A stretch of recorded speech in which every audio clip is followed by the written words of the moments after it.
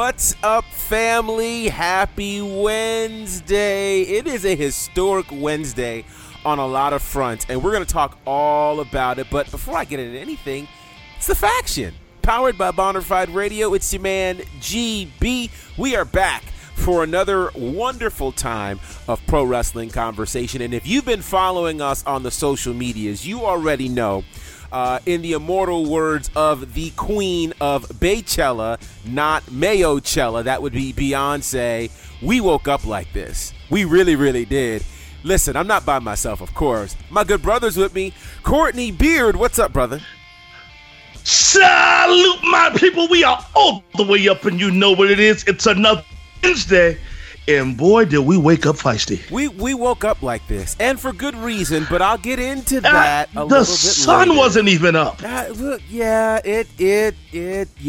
It's that kind of day. There was anticipation coming into the day. We're going to explain it for people in just a little bit, but and let me just say, Clack is on his way. He's traveling, as he often is, but he's on his way. He'll be here, so no worries. He wouldn't miss this one for the world, or so we think. So we'll see how that goes. But, man, how was your week? My week was incredible. Listen to me. I started out the week in Cincinnati on Friday, home of flying Brian Pillman, and also Dean Ambrose. Yeah. Then on Saturday and Sunday, I made my way to Alabama. Paul Bearer, Dennis Condrey, Bobby Eaton, all those guys, to Birmingham, Alabama. And let's just say the ham was fun, but I felt like I walked into a time machine, man. Oh, wow. Oh, yeah. Hey, I got to say this for class. Sherry Martell is also from Alabama. Okay. Wow. I didn't know He'd be so mad if I didn't say Scary Sherry. I didn't know that. Wow. Yeah, she's Alabama, man. Wow. Man, oh, man. Well, she was definitely progressive, certainly to be from Alabama, all things considered. You know what? You know what? You're absolutely, Think about this. You're she right. managed Harlem Heat. Come on. Oh, she's from Birmingham, bro. That's why. Yeah. Center of the Civil Rights father movement. Was so upset with her. I'm sure he was. Oh, my gosh. What in the world? Good grief. Well, sounds like you are certainly on your wrestling circuit relative to traveling, and that's a good thing. I haven't been doing any traveling as of late because we are still waiting for baby Bonafide to make his arrival. We are officially 5 days from the due date, which means, golly, I could get the call during this show. Like anything could happen. So, but I really do think that she has talked to him and asked him not to come until his grandmother gets here. So her mom will be here on Friday, and I think once that happens, she will be free to have this baby. And I've been hoping that it doesn't happen on the weekend, but if it does, so be it. You know, we'll be all right. We got a pay-per-view on Sunday. We got all kinds of things. But, I just want him to be safe and sound and all that jazz. So we're just counting down. Leave it to baby Bonafide to do exactly what you said do. Yeah, right. You know. The rule follower in the beginning. Already. Well, we know he likes music. That's for sure. Oh, okay. We know that. We went to go see Amazing Grace, the Aretha Franklin recording at the movies, and he just, he was all over the place. I was like, was he getting busy? Oh yeah. So whenever same thing when we played the Beyonce Homecoming Netflix deal, he was all over the place. So he's definitely a music head. It's safe to say he got that honestly. So let me find out your son is doing A&R already. Already. I love it. So as we mentioned before, Clack will be joining us later in the show. And certainly if you guys missed last week's show, you missed another great one, as we always have all sorts of fun happening here on The Faction. Last time we were together, we did do some conversation about AEW as they continue to make waves on the road to Double or Nothing. We gave you an update on Leo Rush. We talked about this new wild card rule for Raw and SmackDown. And we asked if Vince McMahon would indeed go all in for the XFL. Go back, Check it out. It's our latest episode. It's available certainly wherever you get your podcasts, and, of course, at bonafideradio.com. All right. Holy cow. New week. Lots of stuff to talk about today on the show. Courtney, tell them what's up for today's show. Welcome to episode 165. And did you know that Pro Wrestler number 165 and Pro Wrestler Illustrated is a guy called the Bodyguard from British England? Didn't know that. Episode 165 right here, The Faction on Bonafide Radio. We're going to talk about AEW. That's right there, Double or Nothing. They just announced they have a TV deal. Lars Sullivan has been fined. There are couples in wrestling going public. We will talk Raw in the Fire Funhouse, SmackDown and Roman Reigns. But before we do, it's Hey Bro, Matt Riddle's theme song. You're listening to The Faction on Bonafide Radio. That's radio the way it's supposed to be. Hey, what's up? This is Matt Stryker, and you are listening to The Faction on Bonafide Radio. Bro.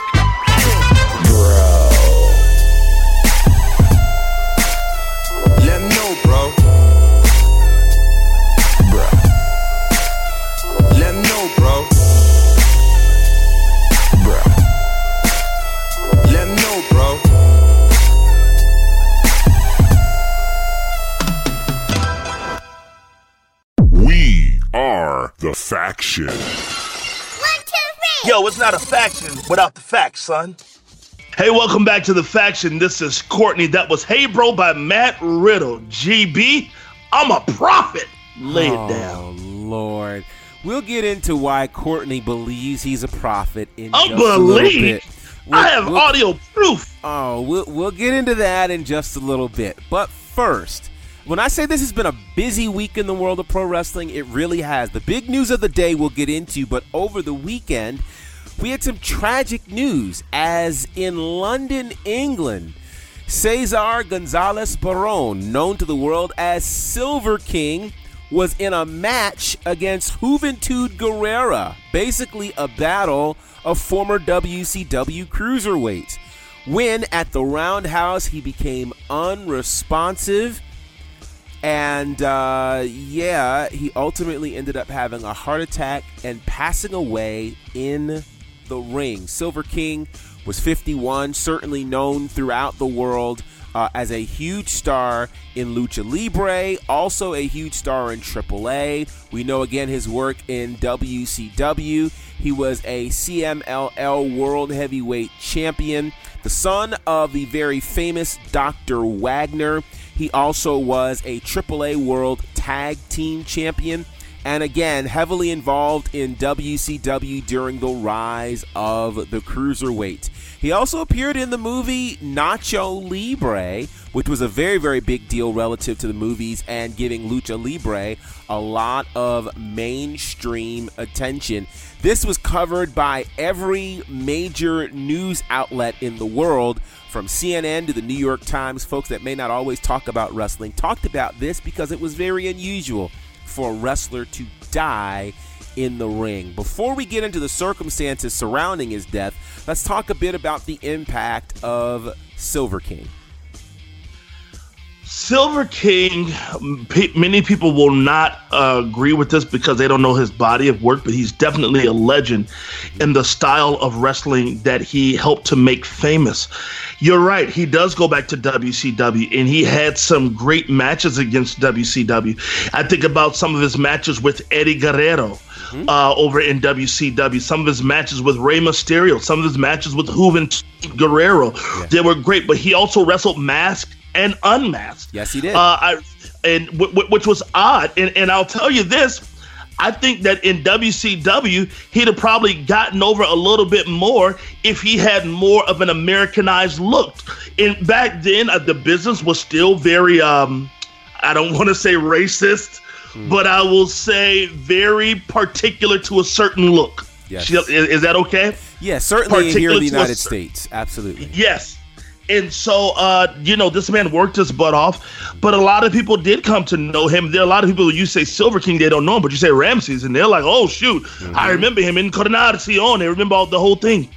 So when I heard this, I'm going to tell you when I knew it was greater than the diehards like us, I saw your wife's response to it. Yeah. Your wife said, wow, dang. I remember him. It's never... I take celebrity deaths probably tougher than I take a lot of things. Sure. And more so musicians and wrestlers. So this one was tough. I watched the video. Poor Juventud, man. Yeah. I really hope he can rebound from this. Yeah. It reminds me of the passing of Perro Aguayo Jr. in his match against Rey Mysterio. And again, scenarios when you can't really tell what's happening. I think when we saw that video with Rey Mysterio, a lot of times we were wondering, like, why didn't you realize something was going on? But in the moment, it's in the moment. You can't tell that, man. And of all the things that you're thinking of, you do not think this guy is dying or is dead. Like, that's the furthest thing from your mind. Yeah. What do wrestlers pride themselves on finishing the match? Yes. Let me tell you something. Yeah. A wrestler could be having a stroke And if they can roll you over for the 1, 2, 3, they will stroke out while finishing the match and wear it as a badge of honor. Here's the crazy part. We go back to 2001 when Triple H tore his quad. Yes. And the big thing was that he finished the match with a torn quad. Or let's go recently to about 2 or 3 weeks ago in NXT at a house show when referee Tom Castro fell and broke his leg with one of those nasty college football NFL breaks and finished the match with his leg contorted. Stone Cold Steve Austin via Owen Hart finished them.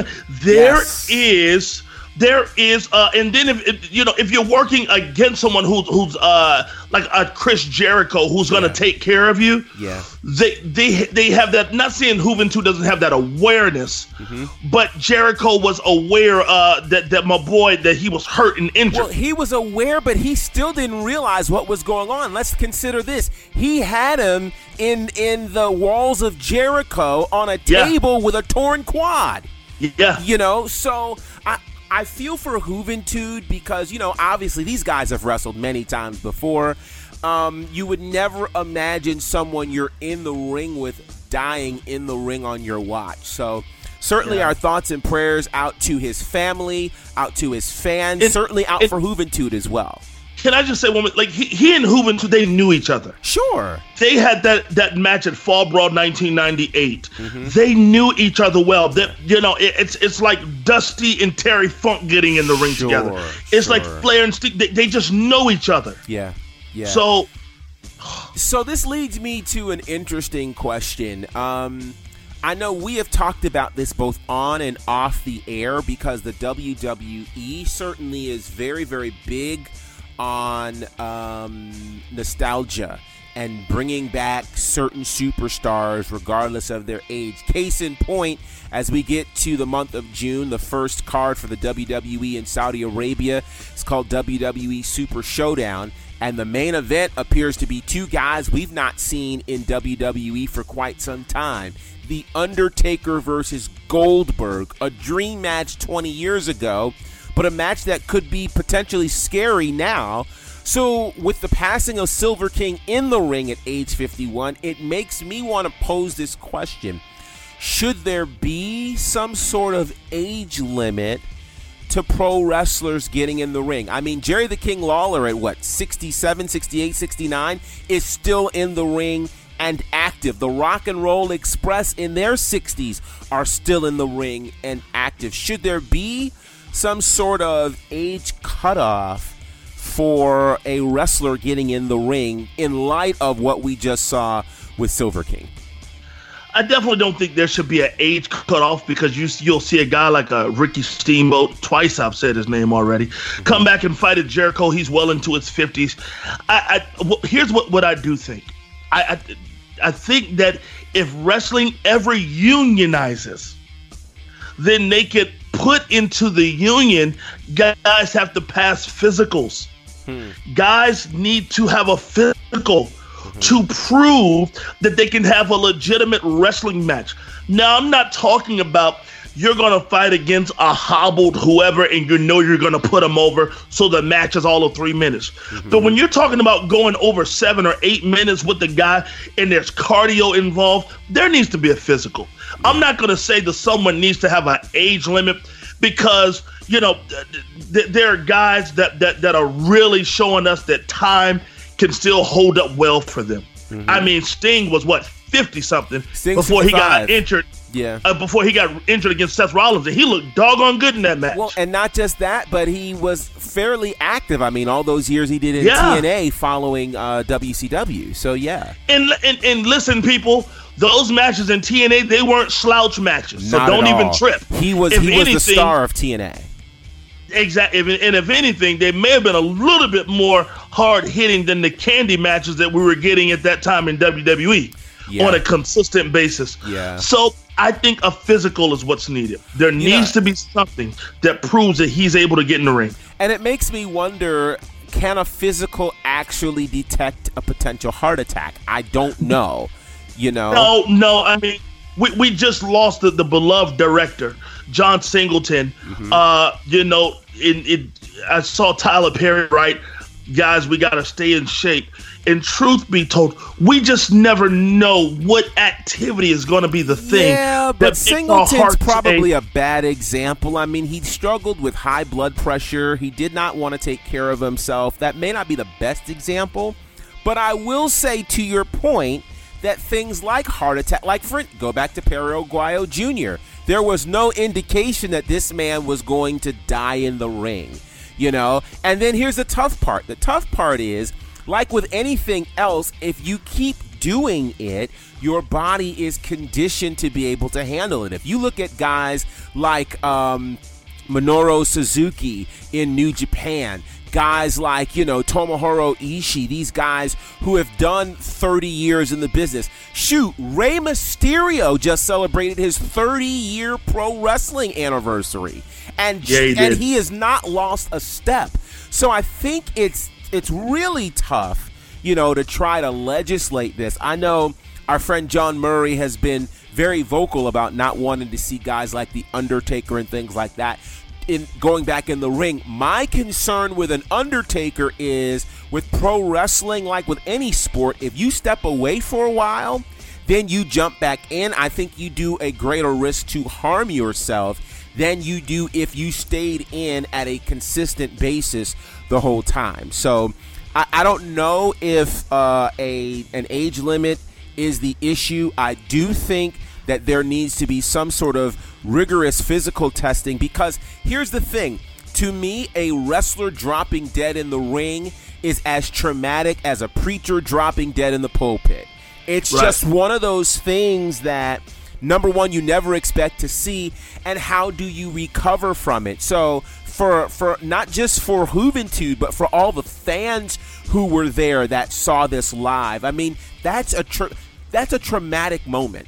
And so whatever the business can do to prevent that type of thing, I think becomes super important, so that we don't, pro wrestling has its own internal drama. We don't need the added drama of death, because there are really no comebacks from that. Well, I'll tell you this.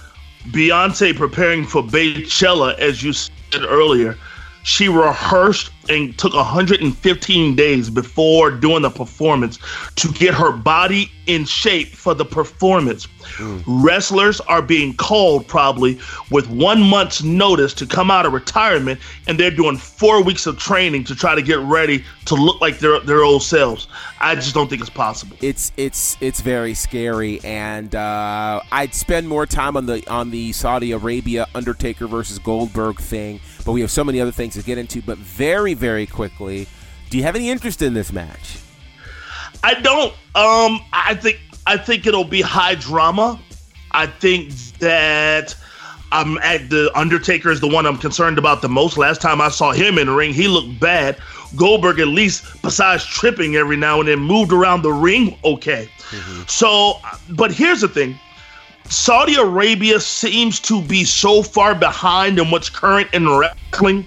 Vince can keep hulking out these old guys for another 10 years. I mean, if he throws the right amount of money at them, they're going to keep coming out of retirement, because I would. Yeah. So how much money did he throw at Taker for Taker to walk away from Double or Nothing to having his own life?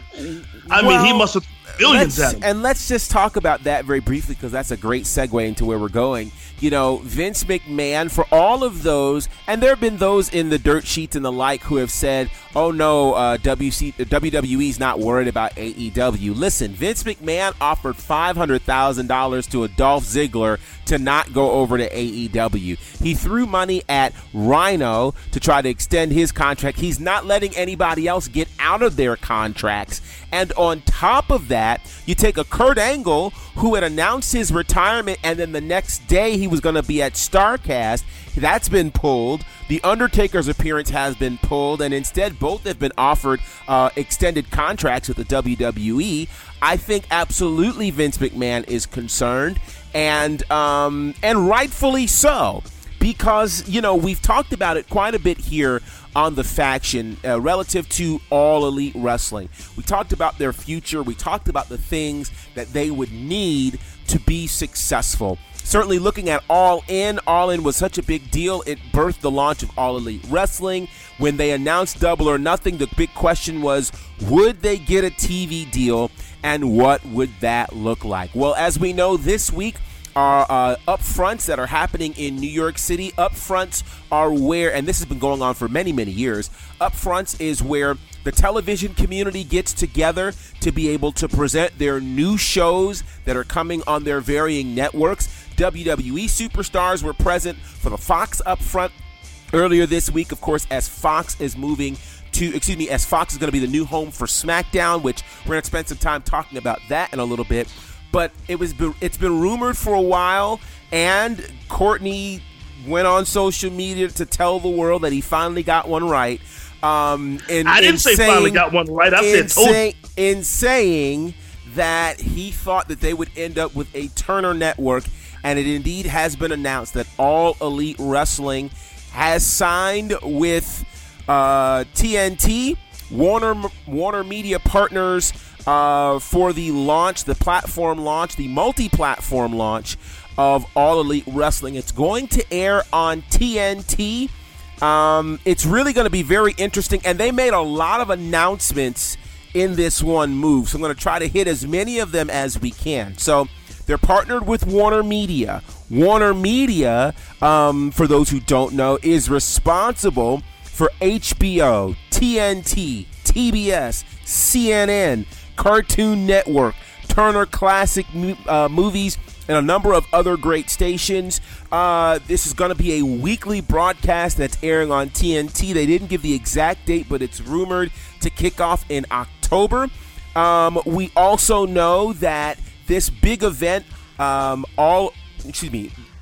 or Nothing, is going to air live on Bleacher Report Live, that app, and on pay-per-view, which that's kind of a big deal because Bleacher Report Live, it's kind of like ESPN in terms of ESPN streaming service, and Bleacher Report, they've got a lot, and I do mean a lot of sports streaming that they're doing, including the NFL, Major League Baseball, the NHL in terms of hockey.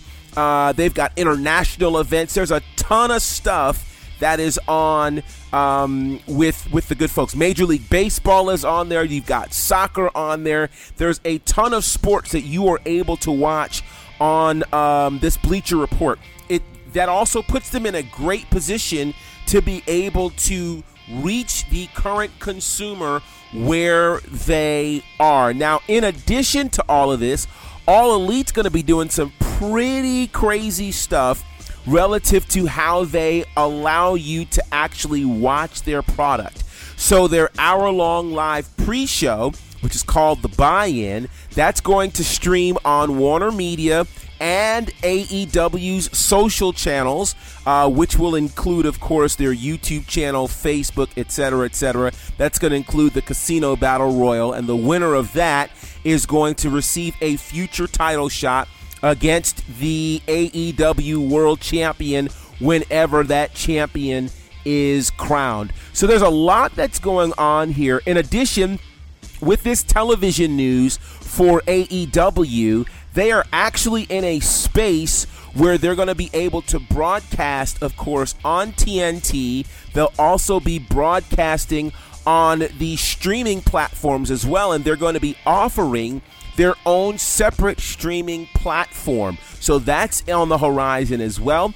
And plus, they have positioned AEW in a very unique way. According to the press release, it's going to be focused on, because people have been asking, what's going to make this different than what we know as pro wrestling? They're focusing on, of course, more fast-paced, high-impact competitions. They are offering less scripted, soapy drama and more athleticism, more real sports analytics. They're offering, of course, a legitimacy, as in their own words, to wrestling that has not previously been presented. they're also offering wrestlers the freedom to explore their characters and highlight their athletic abilities. They're going to be actually introducing statistics to wrestling for the first time ever.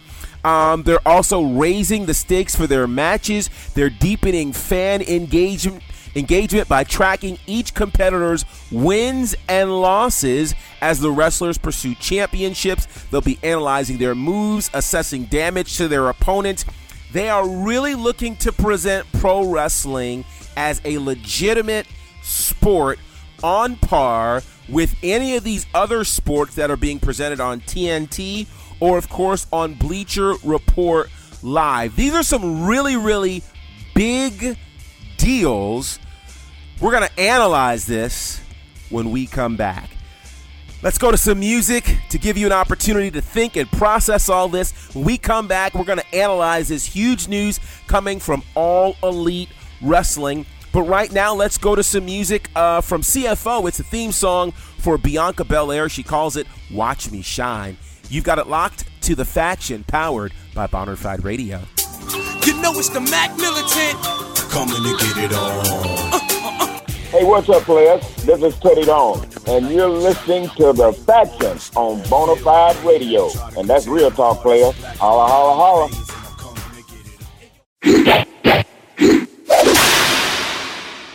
I'm on my own, against the wall. The pressure's building, but no, I will never fall. Instead of crying, they hear me roar. And now I see that I'm way better than before. I never needed you at all. Think I fall down? I'ma watch you fall down. I'm living large now. I never needed you at all. Think I fall down? I'ma watch you fall down. I'm living large now. I never needed you at all. I never needed you at all. Watch me shine now. Watch me shine now. I never needed you at all.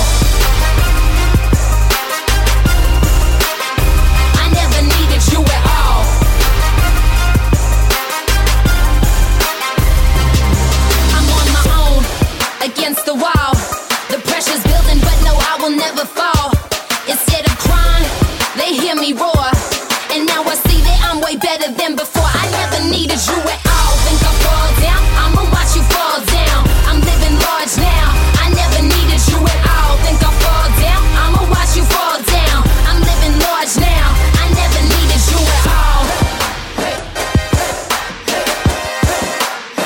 I never needed you at all. Watch me shine now. Watch me shine now. I never needed you at all. I never needed you at all.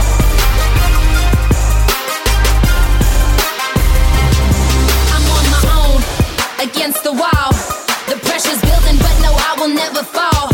Instead of crying, they hear me roar. And now I see that I'm way better than before. I never needed you at all. Think I fall down? I'ma watch you fall down. I'm living large now. I never needed you at all. Think I fall down? I'ma watch you fall down. I'm living large now. I never needed you at all. I never needed you at all. Watch me shine now. Watch me shine now. I never needed you at all. I never needed you at all.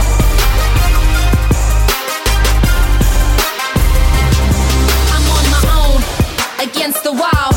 The pressure's building, but no, I will never fall. Instead of crying, they hear me roar.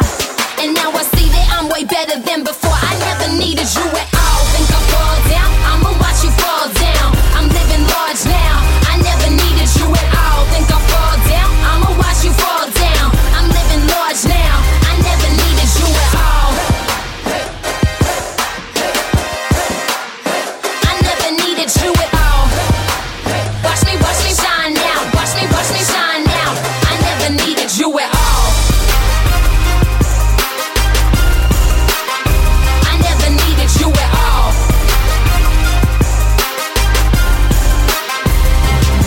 I'm on my own, against the wall.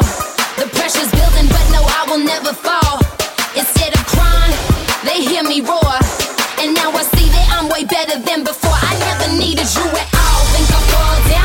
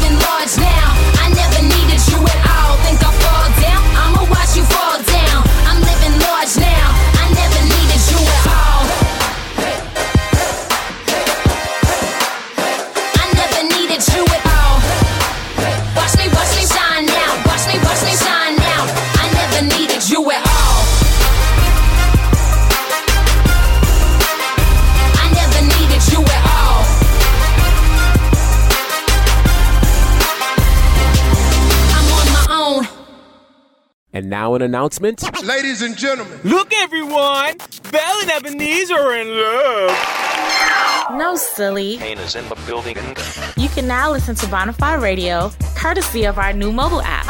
Available for the iPod, iPad, and iPhone. Come on, you can do Find out the latest news, check out our podcast, or listen to us live. Listen. Right now on your phone. Oh, yeah. Download the app today via the iTunes App Store by searching for Bonafide Radio or at iPhone.bonafideradio.com. I'm living in that 21st century. We got something to say. Listen. Would you like to take your business or service to the next level? Yeah. Consider adding Bonafide Radio to your marketing plan. Can't wait. We will gladly share your product with our listeners in a creative, efficient, affordable, and professional manner. This is so gnarly. For more information, scroll to the bottom of our website and click Advertise, or email us directly at sales@getbonafide.com. I know you're gonna dig this. This is Tracy Lynn, and I want you to take a journey with me through the jazzy side of Bonafide Radio. Every Tuesday at 2 p.m., tune in to Melodic Grooves, right here on GetBonafide.com or via the Bonafide Radio app. Bonafide Radio, radio the way it's supposed to be.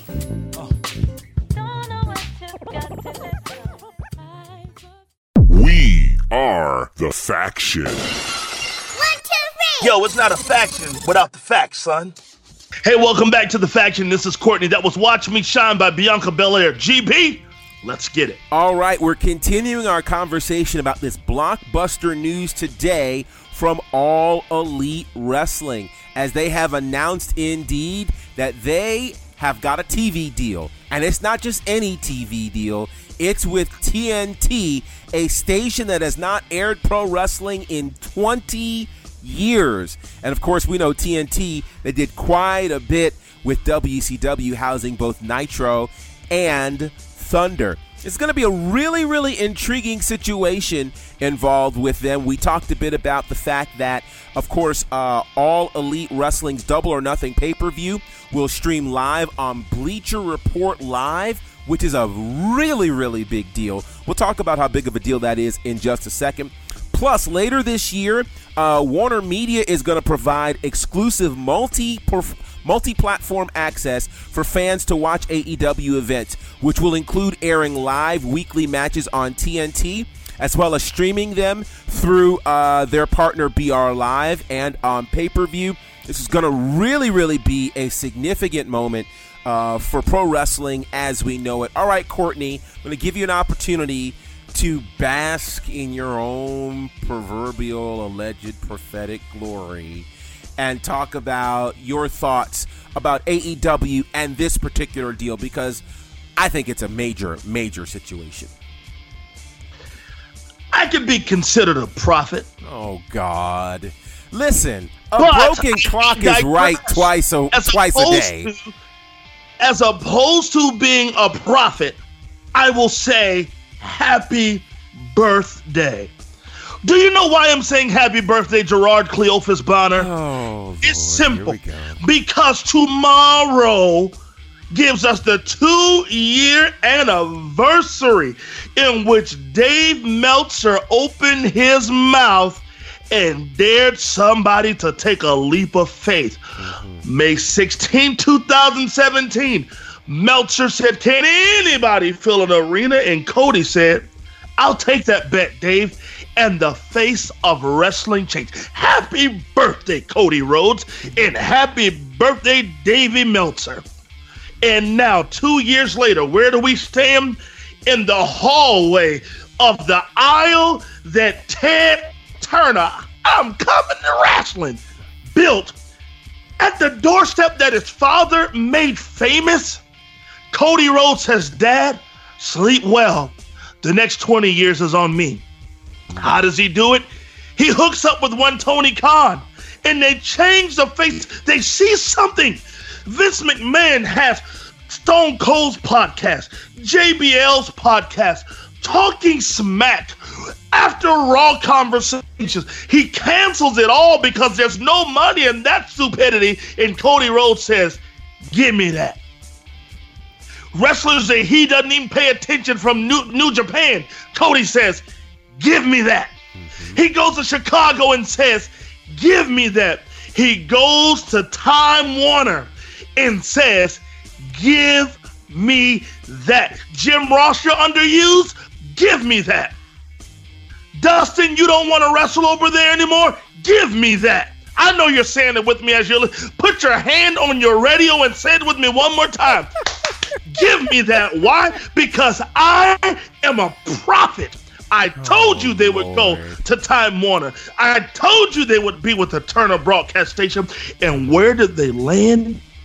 TNT. I told you. As I said, a broken clock is right at least twice a day. And I can immediately point to another alleged wrestling prophecy that you got incredibly wrong, where last year you said that by October of this year, and I got to go get the audio because somebody's about to win some money. You said that WWE wouldn't even be on TV anymore, that they'd be instead on social media, and that would be the platform. Well, you didn't exactly get that right.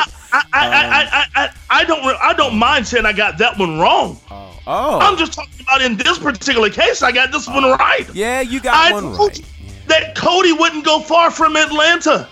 That Cody would, and here's the bigger thing to me. So you brought up the fact that Vince McMahon is on the cover of Variety. Yes. Well, here's how they tried to do Cody Rhodes in, because they're in Vince's pocket. They post a picture of Cody Rhodes on theirs. Thank you, Joe Otterson. I'm sure you're the one who actually confirmed this picture of Cody bleeding as their cover. Now Vince McMahon is painted in all his glory, ready for mainstream dollars with the suit on, carrying a prestigious belt.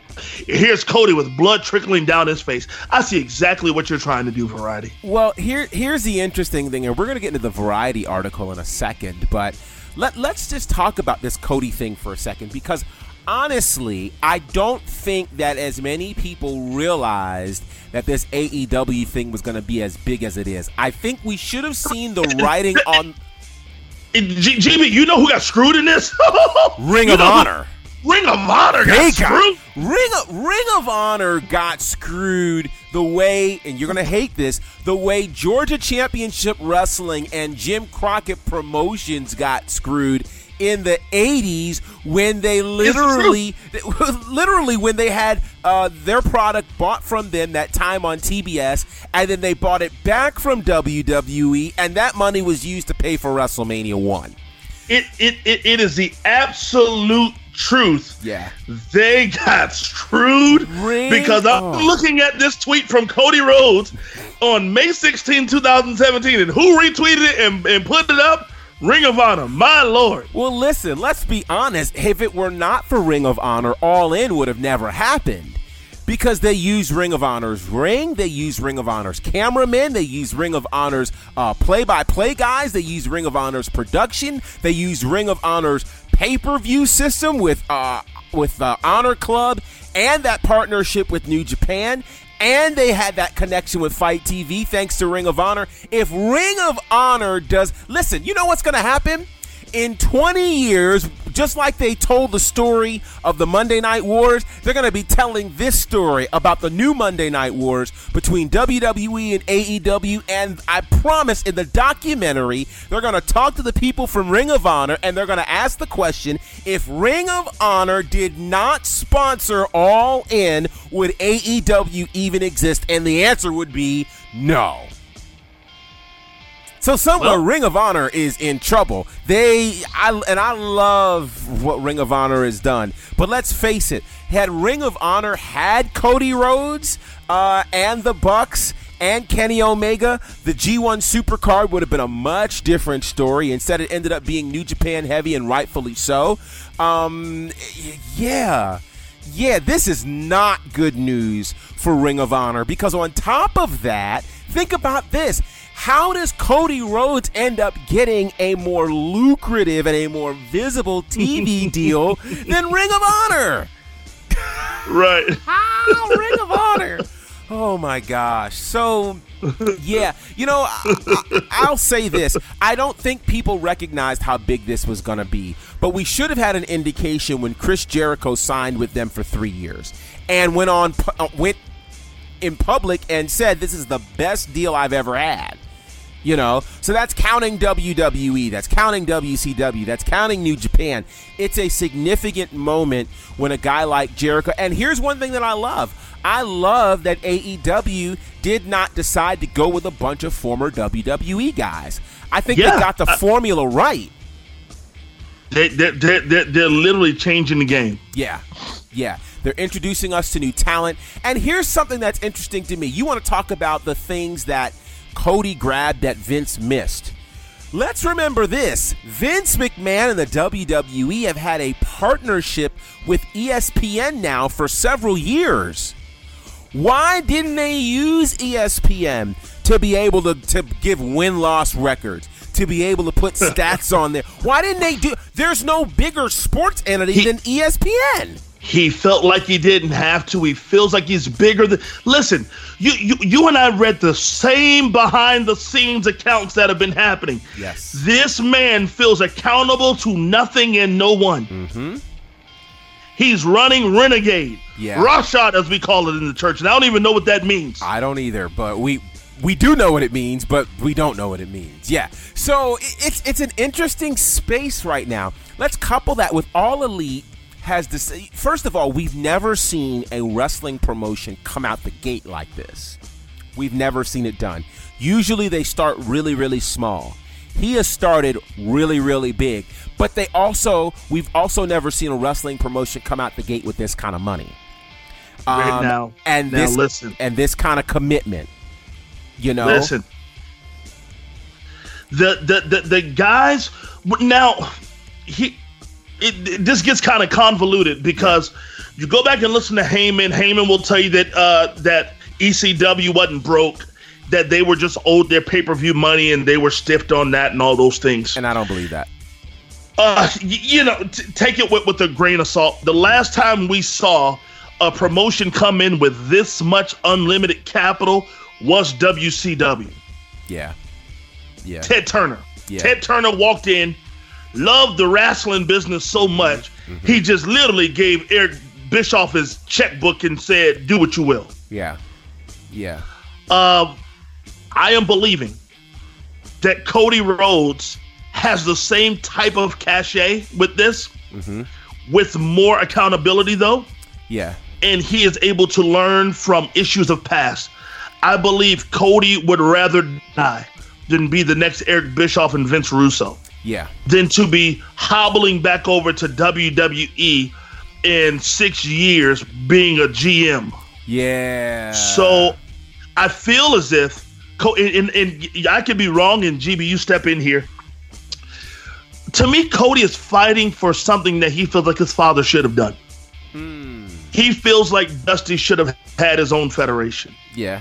That Dusty wasn't given the due that was just. I feel like even Triple H feels that. That they're carrying on the legacy of what Dusty could have done. Yeah. And should have done had he I don't know anything about Dusty's business acumen, but I do know that he was a brain when it came to wrestling. Yeah, he was. So Cody has learned the business side as well. And I told you, I was talking to a guy who is friends with the Khan family, and that guy himself told me that Tony Khan is no business slouch. He's not a snot-nosed kid who has money. Right. His father taught him the business. He said Tony Khan started out working the field at their sporting plexus. Wow. So he, like Shane, knows the business. Yeah. I think, one of the things that makes this interesting, because certainly the Variety article on Vince McMahon, which we've posted on our Facebook page, you guys should check it out. It really has some great information about Vince McMahon, this deal that they currently have with Fox, what it has done for them. Because let's think about this. First of all, let's just say this, and this is wild. It is amazing to me that in the middle of perhaps the worst content we've seen overall from WWE in years, that they right now are on the cusp of the biggest financial situation they've ever been in, right? So this is bigger, and I wish Clack were here because I need him to understand that this is bigger than the Attitude Era. That they did not, for as big as Stone Cold Steve Austin was, for as big as The Rock was, for as big as Hulk Hogan was, WWE never dealt with this kind of money before. All right? Vince McMahon was able to, let's put it to you this way. The Attitude Era secured an opportunity for Vince McMahon to hop onto Wall Street, right? It took many years for that to happen. But what has happened now, this deal that he's gotten with Fox to give him $1 billion. Let me put this in perspective for you. Vince McMahon, through the new NBC Universal deal that they have for Raw for the next 5 years, and for the Fox deal that they have with SmackDown for the next 5 years. Over the next 5 years, from those two entities alone, the WWE is going to bring in $465 million a year. $465 million a year. Now, here's what comes with the Fox deal that we've not talked about yet. With the Fox deal, think about how brilliant this is. Fox, when the NFL is on Fox, they'll be promoting SmackDown. We've never seen the NFL promote pro wrestling before. The NFL on Fox will be promoting SmackDown. WWE superstars are going to be featured on Fox programming throughout the week. So this means more acting opportunities for WWE superstars, bigger paydays, additional opportunities for them to be seen. There's going to be all sorts of cross promotion that's happening. And here's what's crazy to me. The NFL is going to promote the WWE, and then the XFL is going to happen. Like, this is a brilliant move for WWE. And I gotta tell you, as a wrestling fan, and I wish Clack were here because he wants to swear that the greatest time, but we talk about prophets. I don't call myself a prophet, but I do read the tea leaves pretty well in the world of pro wrestling. And I told you guys in 2017 and 2018 and again in 2019, we are currently living in the greatest era of pro wrestling ever. And there's never been more money involved in pro wrestling than there is right now. With the addition of All Elite to TNT, with the WWE, and let's not make light of this. The WWE has never on a weekly basis been on the Big Four. You know, the Big Four in terms of television is NBC, CBS, ABC, and Fox. That's never happened. SmackDown has been on UPN. They've been on the WB. They've been on USA. They've been on Sci-Fi. And outside of course, an occasional monthly special when they were doing Saturday night's main event on NBC, WWE has never been on the Big Four on a weekly basis. This is huge. And, you know, we've talked over time about things that we believe as fans that WWE needs to do to improve, like have a season, have an off season, that type of thing. Believe it or not, it's the 52 weeks of live, fresh programming that's super attractive to Fox. So there's no way on God's green earth that they're going to take an off season now. There's no way. Let me ask you. I want some clarity. Yeah. You threw this to Clack, but you said that the Attitude Era is not the greatest era because now it's proven because of the dollar amount. Is that what you're saying? There's never been more visibility. There has never been more visibility, more finances coming in the world of pro wrestling, and I'm talking about all the way across than there is right now. But you're not you're not ascribing, and I want to go WWE specific. You're not ascribing that the product is better now than it was when the Attitude Era. By no means am I saying that. I just want to be clear. I'm saying I want to be clear about that. Yeah, I'm saying that the visibility, I'm saying the finances, I'm saying the opportunities. You're saying that the overall business is better, even if the quality isn't as potent as it used to be in a WWE specific manner. This to me is the greatest business conundrum I have seen in a long time. Because usually and it's very reminiscent of the NBA. Well, it's crazy. Because if you remember, WWE did all of that work to beat WCW by creating amazing content. And yet, it's not even the content that has sold them to Fox. And let's remember this. We're talking strictly dollars and cents, which is what convolutes this whole thing, right? WWE has worked very hard to clean up their image. So they're still dealing with remnants from the Attitude Era. So while the Attitude Era may have been amazing for content's sake, it was horrible for advertisers' sake. Advertisers don't want a product, particularly when they talk about pro wrestling, that's going to alienate a certain community. If they don't want to be associated with that. So Vince, when he took the company public, had a hard time then getting advertising because you then had to get past these bra and panty matches. You had to get past the mud matches. You had to get past some of the silly, kooky things that happened in the Attitude Era. Which was okay then. Which is, I mean, now think about this, GB. Now, hindsight, we think they're kooky. Yeah. Back then, I was laughing at those things. I didn't well, like I was them. laughing at some of the things that they could say and that they could get away with then. You know, they could call somebody boy and we'd be laughing. Well, you know, we weren't as, I'm not going to say we weren't as smart. We weren't as woke. We took it more tongue in cheek. And couple that too, there were things that they got away with as kids that we weren't even aware that they were getting away with. You know? No, we didn't know Roddy Piper was wearing blackface. We saw him wearing blackface, but we didn't know what it meant.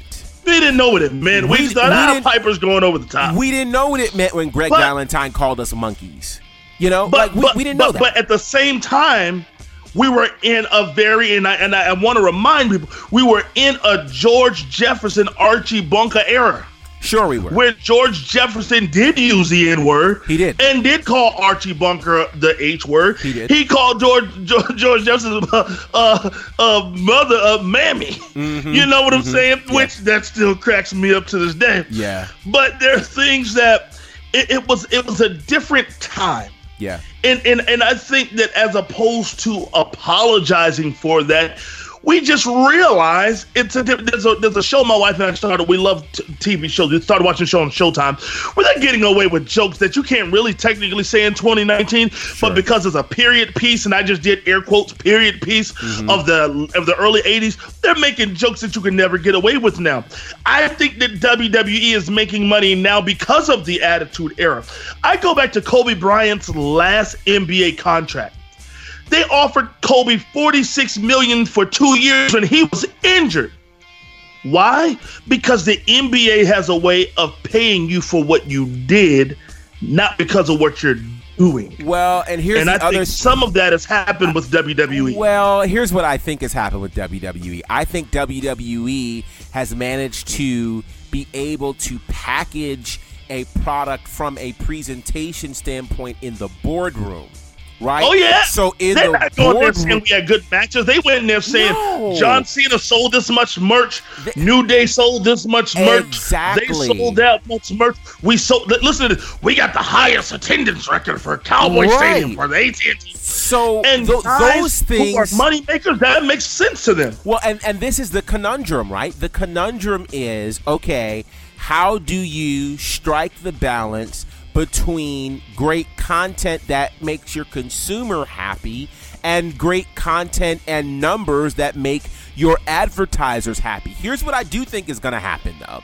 What I do think is going to happen is I think the combination of what All Elite is about to present and with this Fox deal, I think it's going to force WWE to have to move into a more athletic space, because if you're being if you expect the NFL to promote you and you expect those fans to actually turn to WWE, they're going to have something to turn to. And you're putting it on a Friday night, no less, too. GB, but before, and this is just as a diehard fan, before we can even get to quality, There's one other word we have to get to. Continuity. Well, there's no continuity. I agree. At least if you keep a crappy storyline going, people can keep up. But we don't even have quality nor continuity. But I had a thought. As we were talking, I had a thought which I think is going to answer all of this. And that is this, right? So they were going through the numbers, and WWE is averaging about, according to that article, prior to WrestleMania, about under 3 million viewers a week. But from those 3 million viewers, like 1 million of them, or 1.1 million of them, were in that 18 to 49 demographic, which then says to me that 65% or 2/3 of the WWE's current fan base are either kids or grandparents. So what that means is, if WWE has found a space for them, then that means that 18 to 49 demographic is wide open for AEW. And I think what we're going to see, this is ultimately, and people don't want, it's not competition. Yes, it is. It's going to be WCW versus WWE Part 2.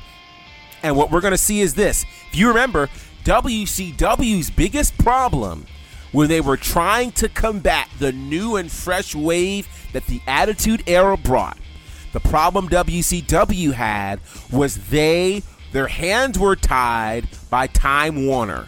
They couldn't do all the stuff that WWE was doing.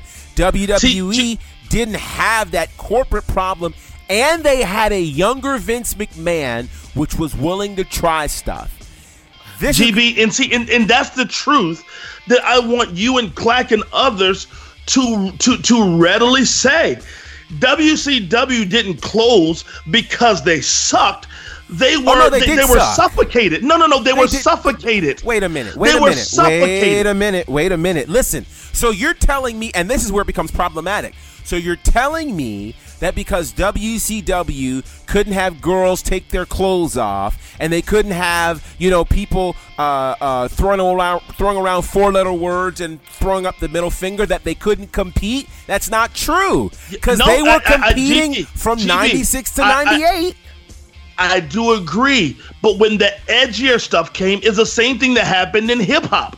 There are much better MCs that weren't doing gangster rap, that were doing just regular rap, but because people wanted to hear something provocative, they went more towards gangster rap. And how many great MCs died a slow death because they were smothered? Because the provocative nature of gangster rap grabbed the attention of the masses. But think about this. Why as a 15-year-old would I watch WCW when I can see boobies on WWF? But here's the problem with the WCW. WCW's attempt was not a smothered attempt. It was horrible. Think about this. Kiss? Think about this. David Arquette is the WWE champion. They were grasping at straws. No. What they should have done. Provocative, so they tried to go celebrity. Celebrity couldn't go against provocative. Well, here's the thing. At the end of the day, if your in-ring content isn't doing it, because let's remember that also was poor from WCW. No. Yes, it was. It was poor. Go back and watch those 2000 pay-per-views from WCW. They were hard to watch because it had too much in it. It was poor, but it still wasn't provocative. You sat through a crappy WWE match because you knew you were going to see something that should be censored. No. Well, so here's the deal. Let's just keep it going. With all of that said, this I'm telling you, All Elite, if they don't as long as they don't make any stupid mistakes, All Elite is set up to really, really, really give WWE a run for their money. They don't need to go head-to-head. They don't need to do that. They need to do what they can do on a Tuesday night. They need to go ahead and figure out who their target audience is and go after them hardcore, because they're already offering things that WWE's not. And here's the thing. If you have taken the scripting out of it, and you're letting these guys be who they are, what they're doing is creating a reality-based product that we can believe in again. And if we can Black actually talked about this. And if we can, he did talk about it. And if we can believe in the product again, AEW's in for a very big win. Yeah. Because now we're not sitting there. Because here's what happens. After something happens in WWE that we don't like, the first thing we say is poor writers. Well, AEW has no writers. So that won't be the excuse. It's going to come down to being an athletic competition, which is what pro wrestling was meant to be anyway. My question is, how's it all going to play out? Oh, you know what? And on this, thank God for people like Jim Ross. Yeah. I think Cody comes in with a lot of great ideas, and Jim Ross is going to help them figure out how to do it 52 weeks a year. Yeah. It's one thing to pull off a big pay-per-view every now and then, but when you're talking about pulling off a weekly product, that becomes a doozy. So thank God for wisdom sitting back there with them that can help them navigate and actually go at a pace. Yeah. You can't go breakneck every week. You have to tell a slow story at some moments. Right. So hopefully they'll be able to pace it. It's going to be very interesting to watch. As you can tell, we're very excited about All Elite Wrestling. They've got a big deal with TNT. We've got all the information about it on certainly our Facebook page, our Instagram page, our Twitter page. You can check it all out there. We definitely want to get your thoughts. People are chiming in, which we absolutely love. So when we come back, we're going to get the Raw and SmackDown recap in. And who knows, maybe we'll just talk about our bright spots and not so bright spots. And we somehow have to get in our predictions for Money in the Bank as well, because that is this weekend. But right now, let's go to some music. Here's music from CFO.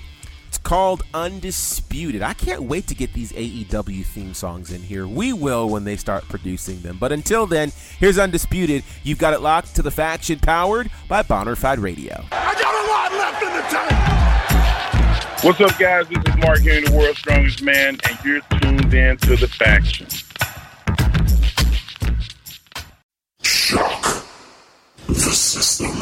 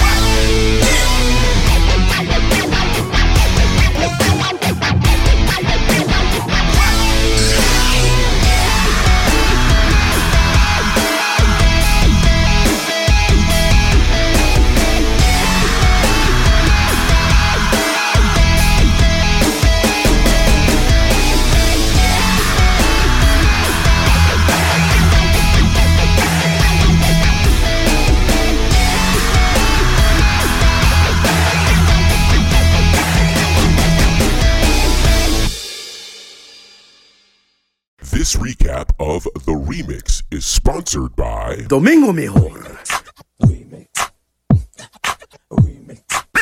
Born Stanley Martin Lieber in New York City in 1922, Lee entered the comic book world as a teenage assistant in 1939.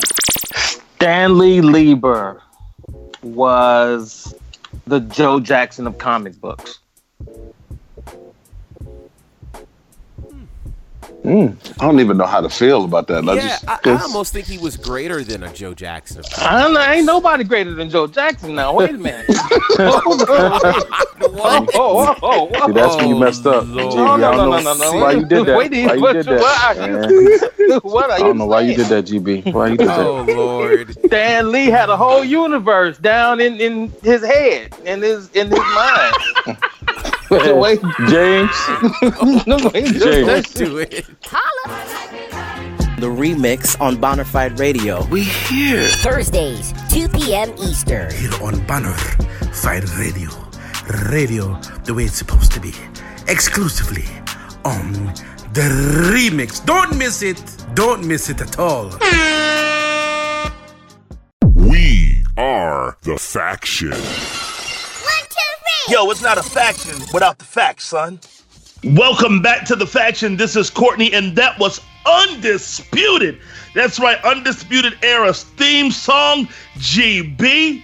What do you want me to do here? Well, let's see. We have talked quite a bit about All Elite today, and it's probably good that we spend a little bit of time talking about WWE. After all, they do have a big pay-per-view coming up this weekend. So let's get into this Raw recap, and I'll throw a SmackDown recap in, and we'll talk about hits and misses and all that jazz. So whenever you're ready. WWE Raw was pre-taped from across the pond in London, England. Things kicked off when The Miz came out and decided he had something to say, but Shane O'Mac, Roman Reigns, and the rest of the crew came out, and Roman Reigns and The Miz defeated Bobby Lashley and Elias via DQ. Wait, is this the right one? Yeah. Okay, yeah, that's right. I'm sorry. My bad. Mojo Rawley defeated Apollo Crews. Charlotte Flair and Lacey Evans attacked Becky Lynch during their double contract signing. Baron Corbin defeated Ricochet. Nikki Cross defeated Natalya, Naomi, and Dana Brooks in a fatal four-way. Rey Mysterio defeated Cesaro. That was a good match. Bray Wyatt revealed his secret on the Firefly Funhouse. Sami Zayn defeated Braun Strowman to take Strowman's place in the men's Money in the Bank ladder match. Falls count anywhere, but he had a little bit of help. GB, that's how it ended. How did you see it? What did you think about Monday Night Raw? So there's a high spot that I really want to talk about, but I got to get the low spots out first. You talked before, and it's funny. So I want people to be very clear, right? I also mentioned that pro wrestling is at its highest space in terms of there's never been more money involved. There's never been more exposure involved. Relative to the WWE, it does not mean that it's the greatest content that they've ever produced. And so here again, we go with a lack of continuity. This whole wild card rule thing is just out of control. It just doesn't make any sense anymore. It's to the point now where I'm wondering why we even have separate Raw and SmackDown brands if you're just going to let people show up whenever and however they want to. With that said, we talk about a lack of continuity. Nikki Cross, for her entire existence, whether it be NXT or WWE, she has never had a sane thing to say. Yet she shows up backstage all glammed up, speaking in proper English. What is happening?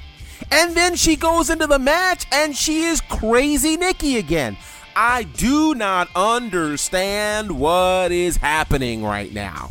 It does not make a lick of sense. And so, rather than spend all my time talking about the train wreck that is Monday Night Raw, there are two bright spots in all of WWE right now that I must talk about. Firstly, of course, it's Kofi Kingston as the WWE champion. I absolutely love the fact that we are getting the opportunity to see the birthing of new talent as a champion. He's not new, but in this role of WWE champion he is, and he's wearing it well. He has something to prove. He knows he has something to prove, and he's ready to prove it. This is what we were waiting for. We weren't just waiting for the WrestleMania moment, but life as a champion, and he's getting the opportunity to do that. And sidebar, he's also heading to his native land of Ghana, and the WWE cameras are going with him. It's his first time in Ghana since 1993, and he's taking the WWE Championship with him. This is going to be just like amazing. So I can't wait to see when that documentary hits. It's going to be amazing. But the other thing that has excited me, I watched 3 hours of Monday Night Raw, and admittedly I fell asleep Monday night. So Tuesday I finished watching it. And I was so supremely excited with what is coming of this Firefly Funhouse. This Bray Wyatt situation, which I admittedly did not see the initial vision for from that first week, it is becoming everything it had the potential to be. I find myself looking forward to seeing just how wild and crazy this will be. And now we finally see what he's been working on. It's dark, it's scary, it's freaky, it's everything we've wanted Bray Wyatt to be, and then some. And I gotta tell you, I love it. It's one of the best things I've seen in a long time. And speaking of that, there's this great story that's out about the guy who created the new mask for Bray Wyatt. That is just absolutely inspirational. You know, I don't even have time to get into all of it, but certainly on Suplex City they're talking about it. It's something super special to see when you get the opportunity to have a dream come true. And I can tell you this Firefly Funhouse is completely Bray Wyatt's idea. This was not pitched to him by WWE. Bray pitched this to WWE, and Bray told the guy who created the mask, "You have literally saved my career." Hear me when I tell you, it's taken a long time, but I think we're finally going to get the Bray Wyatt we have been waiting for. This is going to be worth the wait, and they're going to need it to compete with AEW. I know people don't want to talk competition, but let's face it. When you have two companies both providing cola, there's going to be a competition. When you have two fast food restaurants both providing burgers, it's going to be a competition. And when you have two companies providing wrestling at the mainstream level that WWE and AEW are, you're going to have competition. WWE needs Bray Wyatt as this new crazy outrageous thing that he's gonna be. I am 100,000% for this. Please don't screw this up. Yeah, I'm hoping they don't mess this up either. Bray Wyatt fooled us all. We said, what in the world happened to Bray Wyatt? Bray said, I'm playing the long game while you all are playing the short game. Mm-hmm. Bray Wyatt took time off. We don't know if it was forced or whether he wanted to, and came back with something that is going to haunt us for the next year, maybe years to come. Now, because of Bray Wyatt, I'm wondering if Nikki Cross is playing the long game too. Or if we're having a continuity issue. My thought is that she's smart enough to play the long game. I believe Nikki knows that in order to get into this merch game, which is the long game, that she has to bring some civility to her persona. So at first I was bothered, and then I started reading, and one isolated person changed my mind. I can't think of who it was, but I saw them on YouTube say, Nikki's going to have double personalities. This is great. And I thought to myself, oh, if she plays this well, this is going to be great. Bray Wyatt is going to sell so much merch. Oh my God. He can sell the Firefly version, Flyer Funhouse version, which is just so happy-go-lucky. Then he can sell this darker version. Do you know how many masks they're going to sell? Oh my Lord. Oh. Do you know how people will act when they show up in those doggone sweaters with the button downs under it. Right. And they're the nice version of themselves. Then they put that mask on. Brother, this was brilliant. It was. I'm going to give you one other reason why it's brilliant. Okay. Bray's losing his hair. Okay. His hairline's not where it was. Okay. You no longer have to see it. Because that mask covers it up. I don't know what it is about wrestling, but it just ages a wrestler, and most wrestlers try not to age when their hair starts thinning out. But man, did he take that under control as well. Bray is playing in 2035 while everybody else is in 2019. He is. You know, there's a rumor that Bray actually mentioned that in his 2015 promos, he actually had a promo in a promo for like 8 consecutive promos. He had this. I believe it. He said he had one line in each of those promos that didn't fit, but they actually fit when you put them together, and I really want to go back and find those so I could see what it was that he was saying. But Bray Wyatt psychologically is ahead of the game, and what I like in this super fast-paced environment is it's been hard to get anybody to get that slow-cooked rotisserie meal, but I promise you, he is making this payoff, and we've yet to see him in the ring, and I'm intrigued by this Firefly foolishness. I love it.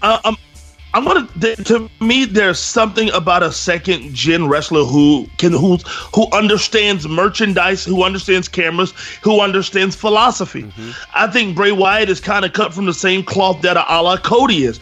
You figure the grandson of Blackjack Mulligan, the father of his father is Mike Rotunda. Yes. Brother-in-law, not brother-in-law, but uncles Barry Windham, Kendall Windham, and all those guys. I mean, he just knows what he's doing. He does. I hope they let his brother come over and join him, and he can start a stable. Yeah. Can you imagine Bray Wyatt leading a stable like this against the Undisputed Era? Oh, man. Help us, Lord. I mean, think about what they did with the Shield. I still say what the Wyatt family did against the Shield were some of the best matches. What they did with New Day. Oh, yeah, that too. Remember, Xavier Woods started growing that beard, and we're thinking, oh, no, Xavier's going to turn. Well, it was special. It was special. I just need for Vince not to screw it up, which, by the way, there's a podcast that's out right now with I forgot his name. I'll tell you his name in a second. But apparently he talked to a friend of a writer in WWE who was backstage, and they say that the backstage environment at WWE right now is just outrageous. It is horrible. Yeah. It is just terrible to be in. I talked to a friend of mine who had spent time backstage at Raw and SmackDown, and he said SmackDown was a much lighter atmosphere than Monday Night Raw. But on top of that, Monday Night Raw and SmackDown, we noticed how SmackDown was, feeling different. Remember how we noticed that? It's because now SmackDown and Raw are using the same writing teams. Pathetic. So let me tell you some of these things. Wade Keller had a podcast that involved a close friend of 3 writers from Monday Night Raw who called into his show. Here are some of the things that are said by this guy. He said WWE's problems are not the fault of the writers. He said, quote, no one should rip on WWE creative. They have some of the most brilliant, unbelievably cool ideas that I've ever heard. However, he was told that we're writing for an audience of 1. And never forget that. And if you do forget it, you're out of here. Now check this out. You're not going to believe this. He said the most frustrated person in the back every single night is Triple H. He said he'll always take, especially the NXT guys, under his wing. He looks like he's consoling them. It looks so much like he was the most frustrated person in the building every night. Apparently, the wild card rule was not in the script on the morning of the show. The Superstar shakeup changed week to week, and it didn't pan out how it was originally laid out months prior. And everything changed because Vince decided to change it. He talked about the turnover with so many people being backstage quitting or being fired. As I mentioned, SmackDown and Raw writing teams are the same for both shows. And then the caller emphasized this, that the problems in WWE are not creative's fault. And Vince McMahon is the one person who deserves the blame. Very telling from someone who is very close to 3 of the WWE's writers. I'm just blown away. Let's run to SmackDown real quick, and then we'll get into Money in the Bank before we get out of here. Now, SmackDown marked night 2 of the WWE's 2-night takeover of the infamous O2 Arena in London, England, and it kicked off with the Usos taking advantage of the wild card rule prior to his chaotic brawl. And then there was a big, it ultimately resulted in an 8-man tag match that saw Shane McMahon, or excuse me, a 7-man tag, well, a handicap, 4-on-3, that's more accurate. Shane McMahon, Elias, Daniel Bryan, and Rowan defeating Roman Reigns and the Usos. In a fatal 4-way match, Andrade pins the Intercontinental Champion Finn Balor and also defeats Ali and Randy Orton in a fatal 4-way match. Let me breathe when I say this because I'm not believing I'm saying this. Kairi Sane and Asuka are now known as the Kabuki Warriors. And they defeated Mandy Rose and Sonya Deville. And then the KO show got wild as Kofi Kingston ended up fighting KO, but then he'd be attacked by, of all people, Sami Zayn, who makes his 2nd consecutive appearance on SmackDown. All right, let's have the conversation. What'd you think of Tuesday Night SmackDown? Oh, that's easy. It sucked. What more do you want me to say? Gosh. See, this is how we know. Help me, Lord, to articulate this and still get a job with WWE one day, which is becoming harder and harder. I may want a job with AEW after all this. GB, a 73-year-old non-man of color is running WWE. Is. In 2019. Kabuki. Yeah. The world is smaller. The world is more together. And we're still using in wrestling words like, I mean, for me, one of the great Kabuki was one of my favorite wrestlers of all time. Yes. But we don't need Kabuki right now. No. We don't. Kabuki, the guys, and if you don't know, Kabuki is a theater term for stylized drama with elaborate makeup worn by performers of that area.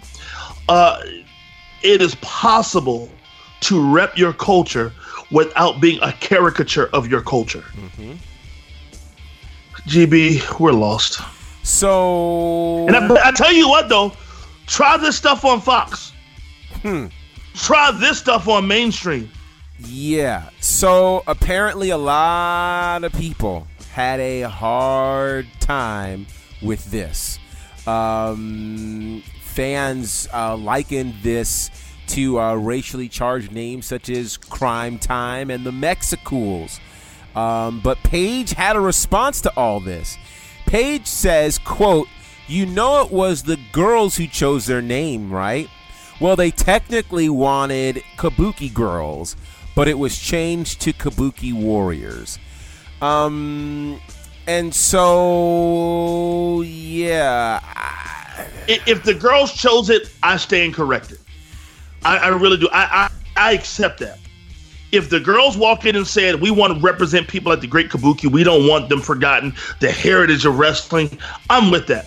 I'm just saying that if the same man who changed it to the Viking Experience called them the Kabuki Warriors, it's problematic. Yeah, and we have the Viking Warriors or the Viking Raiders, sorry, and the Kabuki Warriors. And do tag teams have to have names anymore? Right? Like your tag team champions. I think it's good if they have a tag team. I think they have a good name. Yeah. But the problem is, don't be crazy. We know who the Viking Warriors or Experience is. We know them. We rocked with you when you changed their name in NXT. We said, okay, we'll go with it. But we know who they are. But when you play us as fools, come on, man. Yeah, I don't know. I will say this. Again, my bright spot is Kofi Kingston as the WWE champion. Let me say this. I think we're getting overexposure of They're going to change his name to Leroy Jenkins. Oh, my gosh. I think we're getting overexposure of Roman Reigns. Roman Reigns starting off Monday Night Raw and SmackDown. I mean, can a brother catch his breath after going into remission? Hello.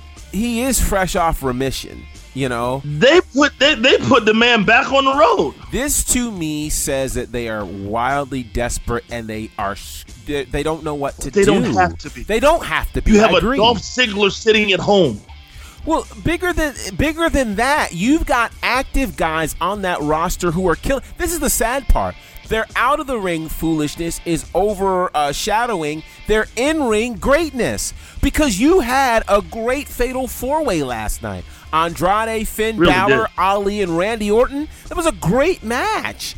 You had a multi-man match last night that was actually pretty decent. Shane McMahon, Elias, Daniel Bryan, and Rowan against Roman Reigns and the Usos. And let's just acknowledge for a second that Roman Reigns and the Usos is a team we've wanted to see. We want to see this Samoan dynasty and Samoan heritage stand strong. So, we get Kofi Kingston as WWE champion. Like, we're getting some of the things that we want, but it's so many things that are not packaged right that it just, for someone who masters production so well and they can put vignettes together well, you'd think that they could actually chart out a show to go in a way that would keep us hyped all the way through the show, and they've yet to figure that out. But they better figure it out with $1 billion on the line, because figure it out. $465 million a year. You better figure this thing out. Because listen, if you don't, somebody else will. All right. Somebody else is already close. Very close. All right. So Money in the Bank is coming up this Sunday, and it should be interesting as the WWE returns to the United States. And with that, there are quite a few matches on this card. It's the first pay-per-view post-WrestleMania. I should be taking down our predictions, which I know our listeners have been asking about who has the current faction championship. And it's easy. I'm going to give you that actual information very, very soon. I have to compile it all. Things have been super busy with this baby, but I promise you, we're going to tell you who the faction champion is in a little bit. So stay connected. We may do it on our website, or not on our website. We may do it on social media. We'll get to it, I promise. But let's go ahead and get some predictions in because it's the right thing to do. To talk about Money in the Bank. We've got a tag team championship. The SmackDown tag titles on the line. Daniel Bryan and Rowan versus the Usos. The Cruiserweight title, Tony Nese against Arya Daivari. Samoa Joe defends the U.S. title against Rey Mysterio. We've got the men's Money in the Bank ladder match. The women's Money in the Bank ladder match. Then we've got 2 title matches for Becky Lynch.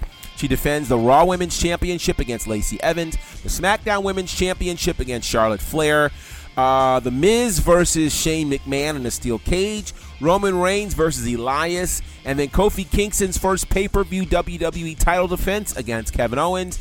Seth Rollins defends the Universal Championship against AJ Styles. It's prediction time. Let's see what's going to happen. Courtney, go for it. This is the most non-factor pay-per-view we've ever predicted. Oh my Lord, help me, God. Here we go, though, because I'm committed to the show. I'm choosing, in a perfect world, the Usos would beat Daniel Bryan and Rowan, but I'm thinking they're going to keep it with Daniel Bryan and Rowan. I'm going to call Tony Nese over Daivari. I'm calling Samoa Joe over Rey Mysterio. I'm calling Kofi Kingston over KO. The Miz will get paid back against Shane McMahon and win. Charlotte will beat Becky Lynch. Roman Reigns will beat Elias. Coming out of the women's Money in the Bank, I am actually going with Alexa Bliss. Coming out of the men's Money in the Bank, I am going with, you ready for this? Mm-hmm. I am going with Ali. Oh, wow. Okay. Yeah. Okay. I think they could actually do something with Ali and Kofi Kingston. Okay. You took my spot.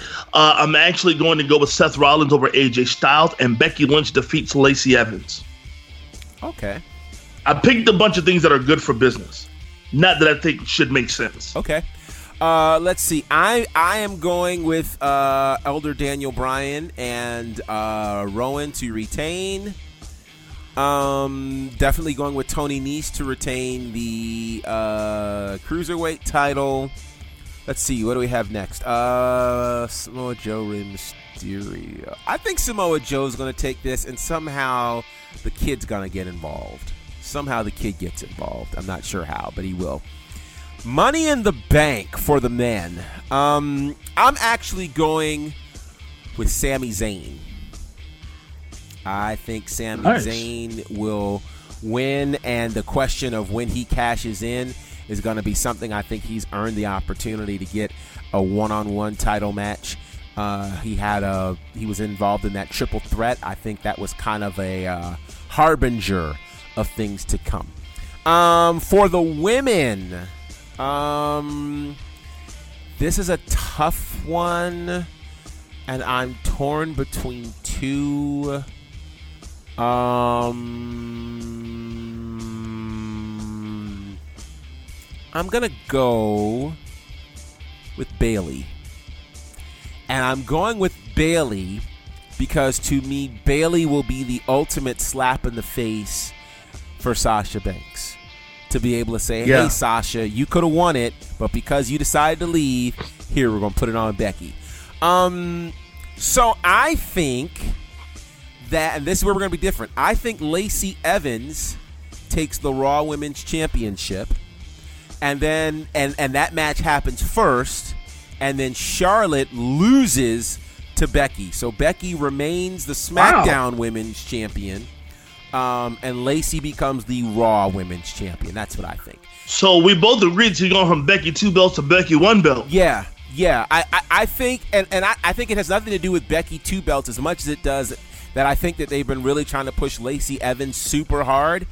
And so I think having Lacey and Charlotte both as champions is kind of like, okay, which one of these do we not need? Because they look just alike. I think Kofi Kingston retains the WWE Championship. After all, he's got to go to Ghana. You're not going to go to Ghana as the former champion, right? Roman beats Elias. I hate to say this, but I'm going to agree that Seth defeats AJ. I think AJ should win, but AJ's not going to win the first title match he gets here. And plus, they're going to try to drag this out. We got to see this happen in Saudi Arabia. Miz and Shane. I'm going to go with Shane because I think they're going to try to drag this out too. And I think they're going to have kind of their maybe their final match will happen at this super show. You got to listen. You need a lot of folks to fill up that because that's just in a couple of weeks following Goldberg and Undertaker. So that's my thought. That's a lot of folks. I promise you, we're going to have. Thought we'd be saying Goldberg and Undertaker in 2019. Jeez, that'd have been right in 1999, but 99. And why are we getting? First of all, we know that that's not going to be a long match. It's going to be a very short match. Oh, that match ain't lasting long at all. No, that's 5 minutes tops. Yeah. So, and they'll probably walk around for 3 so that the Saudis can get a full 10 out of it. And, of course, there'll be a long entrance and all that jazz. So. All right. Well, listen, we appreciate you guys hanging out with us on social media. We've got a lot more that's coming there.